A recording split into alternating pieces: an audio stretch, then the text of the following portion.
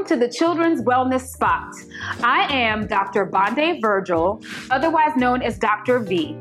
I am a board-certified pediatrician, which means I'm an expert in all things related to children and teen health. So let's talk and break it down so we can help our teens and children live their happiest, healthiest, best lives. How are children doing and teens after this 2-year pandemic that we've experienced on the global, national, and local level? I get that question a lot. I get a lot of people in the offices that I cover whose kids are struggling after the pandemic. And so the answer to that question is they're not all doing that well. And I know that we are often told and we experience the resiliency of our children, which means that they are able to really overcome a lot and do well despite really difficult circumstances. But a global pandemic, which really was predated by a time where we had a lot of mental health issues in our nation here in the US. It has just been a lot for a lot of teenagers and elementary school kids. I would say without question, the most recent times I've been in an office, there have been a lot of parents, guardians bringing their teenagers and older children in for referrals for psychiatry and psychology. And the unfortunate, sad reality here in our country is that there just aren't enough child and adolescent teenager psychologists and psychiatrists for every child. And in some areas of the country, there may be none. So you find that those families have to travel very far away in order to get care. And the few that are available are so booked. So as pediatricians and those that work with children and teenagers, we have really done a lot and have done so for years to help families figure out what the mental health issue may be and then start to get resources. So I do want everyone out there to understand that everyone in the world has experienced COVID, the pandemic of COVID, and children have experienced it too. There is some good data from the Journal of Pediatrics that about 8 million children in the United States lost either a parent or guardian during the pandemic. And obviously we're not completely out of the pandemic, but the height of the pandemic. That's a lot of children who've experienced grief because they have lost someone who is directly involved in their care. And then on top of that, there was the PTSD, the post-traumatic stress disorder that's associated with coming out of a pandemic, having to have been shuttered in, literally. If you all think back to the height of the pandemic, March and April 2020, in so many areas, you hardly even saw children out and about in their communities. I remember going to, we have a grocery store in our area, and getting groceries, kind of putting my mask on, sanitizing my hands, dashing in to the grocery store, getting what I needed to get, seeing absolutely no children, which was so typical before that, going with a parent to shop, and then going home and bringing the bags into the house, wiping them down, and then my kids were still in the house. So they almost never went out for like months, right? And think about the toll that could take on a child, just that alone, without having lost a family member, without having family members that had to go to work that they were afraid would be sick or would catch COVID or would, die. So this was a huge experience in their what we call formative years, the years where most children and teenagers really develop a sense of self, a sense of identity and security. They had this huge global pandemic to deal with.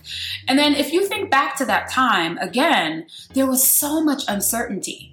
And so it was like, as adults, every couple of days, every couple of weeks, there was new information, a change in how we had to, approach the world and our level of caution. And so all of that volatility, that change was a lot for children to deal with and for teenagers. And so many of them live with isolation, right? Because I talked about how many of them weren't out and about doing the errands that even adults could do with the social distancing. They were separated from friends. There were so many milestones for teenagers and elementary school kids that they had to defer or miss out on.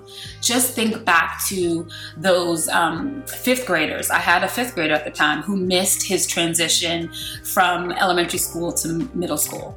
At their school, school, there's usually a celebration, a graduation ceremony, and a lot of pomp and circumstance with getting through elementary school and starting middle school. And so although there were modifications, socially distant graduations, drive-through celebrations, it still wasn't the same, right? And so that's something that was implanted in the minds of teenagers. Think about those who started their first year of high school, who had to start virtually from a computer. So now you're no longer in the familiar setting of a school that you were in before. You're moving classes. These classes count for so much. These are your college grades that will go on your transcript. I mean, the pressure of that on top of having to deal with the pandemic was tremendous, tremendous. So the answer to the question is, how are teens and children faring after the height of the pandemic? They're not doing that great. And that is the honest truth. So if you're a parent or someone who works with teens who's feeling as if your child or teenager is having anxiety, just feeling unsettled, nervous, constantly worried, remember that's a natural process of post-traumatic stress disorder and of grief from everything that they've experienced in the last several years. Add to that anyone who already had a mental health issue. Add to that all of the different things that are unique to each family and each person. So we all went through a global pandemic together, but then other families had additional problems, loss of jobs, divorces, all of the things that influence how we engage with stress and trauma in our life. That's what's made it so hard for so many. And so I would start first always, and I say this every time I talk on the podcast, start with acknowledging the difficulty and meet your teen where they are, meet your child where they are. I get it. It has been a really rough 2 years. It's been rough for me. It's been rough for your, grandparents. It's been rough for your aunt and uncle, all the people that they identify with as adults in their life. Acknowledge that it has been hard. And then look at opportunities for redirecting. So if you have a teenager or a child that used to do activities like dance or music or arts, try to re-engage in those activities. You will find that there's a segment of kids that are just ready to go. They are ready to jump right back into it. And as I'm saying this right now, they may already have begun to do so. And that is great because that allows them to really reclaim the normalcy of their lives. But there are some who really still are quite hesitant to do the things that they used to love because they're afraid that things will get pulled out from them again, or that it's not safe yet, right? Because we still get information about new variants and, there's still a lot of public health information about changing patterns of COVID. So they're still nervous. You, as the parent, guardian, those that work with them, continue to encourage them to engage. It's so vital. Along with that, remember, and I've said this before, that your pediatrician is a resource. Start there. So if you're feeling like the anxiety, the depression, the fear, the social discomfort, the social fear is becoming paralyzing where they can't really function, they're not doing well in school, they're not interacting well with other classmates or friends, that is when you need to get them help. And help comes in so many forms, right? So there's therapy, there's talking to someone in a more formal setting on a regular basis, and also there's medication. And so I would suggest that until someone tells you otherwise, if your child has a diagnosis of a mental health disorder, I would not stop with the therapy or with the medical interventions until you have been told this is now, it's okay to step back, because at any given time, the challenge will flare up, right? I also think it's important to acknowledge the pressure that a lot of these children and teenagers are experiencing with their academics. There were a lot of kids who did do very well with virtual learning, but there were many who did not. And to be honest, there were some who very infrequently engage. And so we know, I think I recently saw something in the news about just the huge learning deficits that have been highlighted from the last couple of years of the height of the pandemic.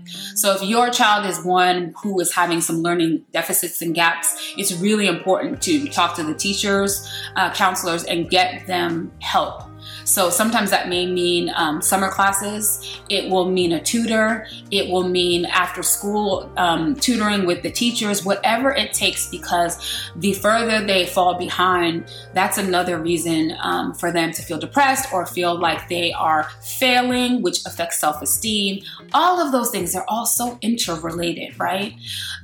So I hope that empowers you. I want to leave you with this important piece of information, that it's important to recognize something called adverse child events. So ACEs is what we call them. And I would consider, and I think most people who are experts in the field like myself would consider the pandemic a ACE, an adverse child event that impacted all children globally and teens, right? So we know that when these events happen, they really do impact the brain of children and how they view themselves and view the world. So it's really important to acknowledge this and know that you are not alone.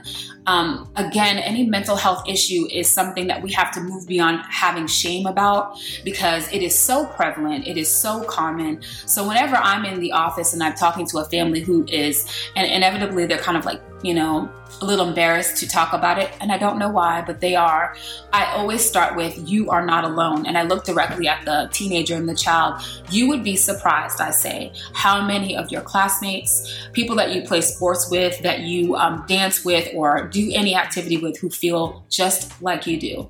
And that doesn't mean that you need to suffer in silence, but that you should know it's okay to feel like you're not okay. And I'm so proud of you for being here in this space today to try to get help. And so I leave you all with that. If this is your experience, reach out for the help that you need for your child and for your family. Thank you so much for your time, and I'll check you out next time on The Spot. Thanks for spending time with me, Dr. V, at the Children's Wellness Spot. Make sure you subscribe, like, and comment. Hit that notification bell so that you can get the most up-to-date content when I post it. See you next time.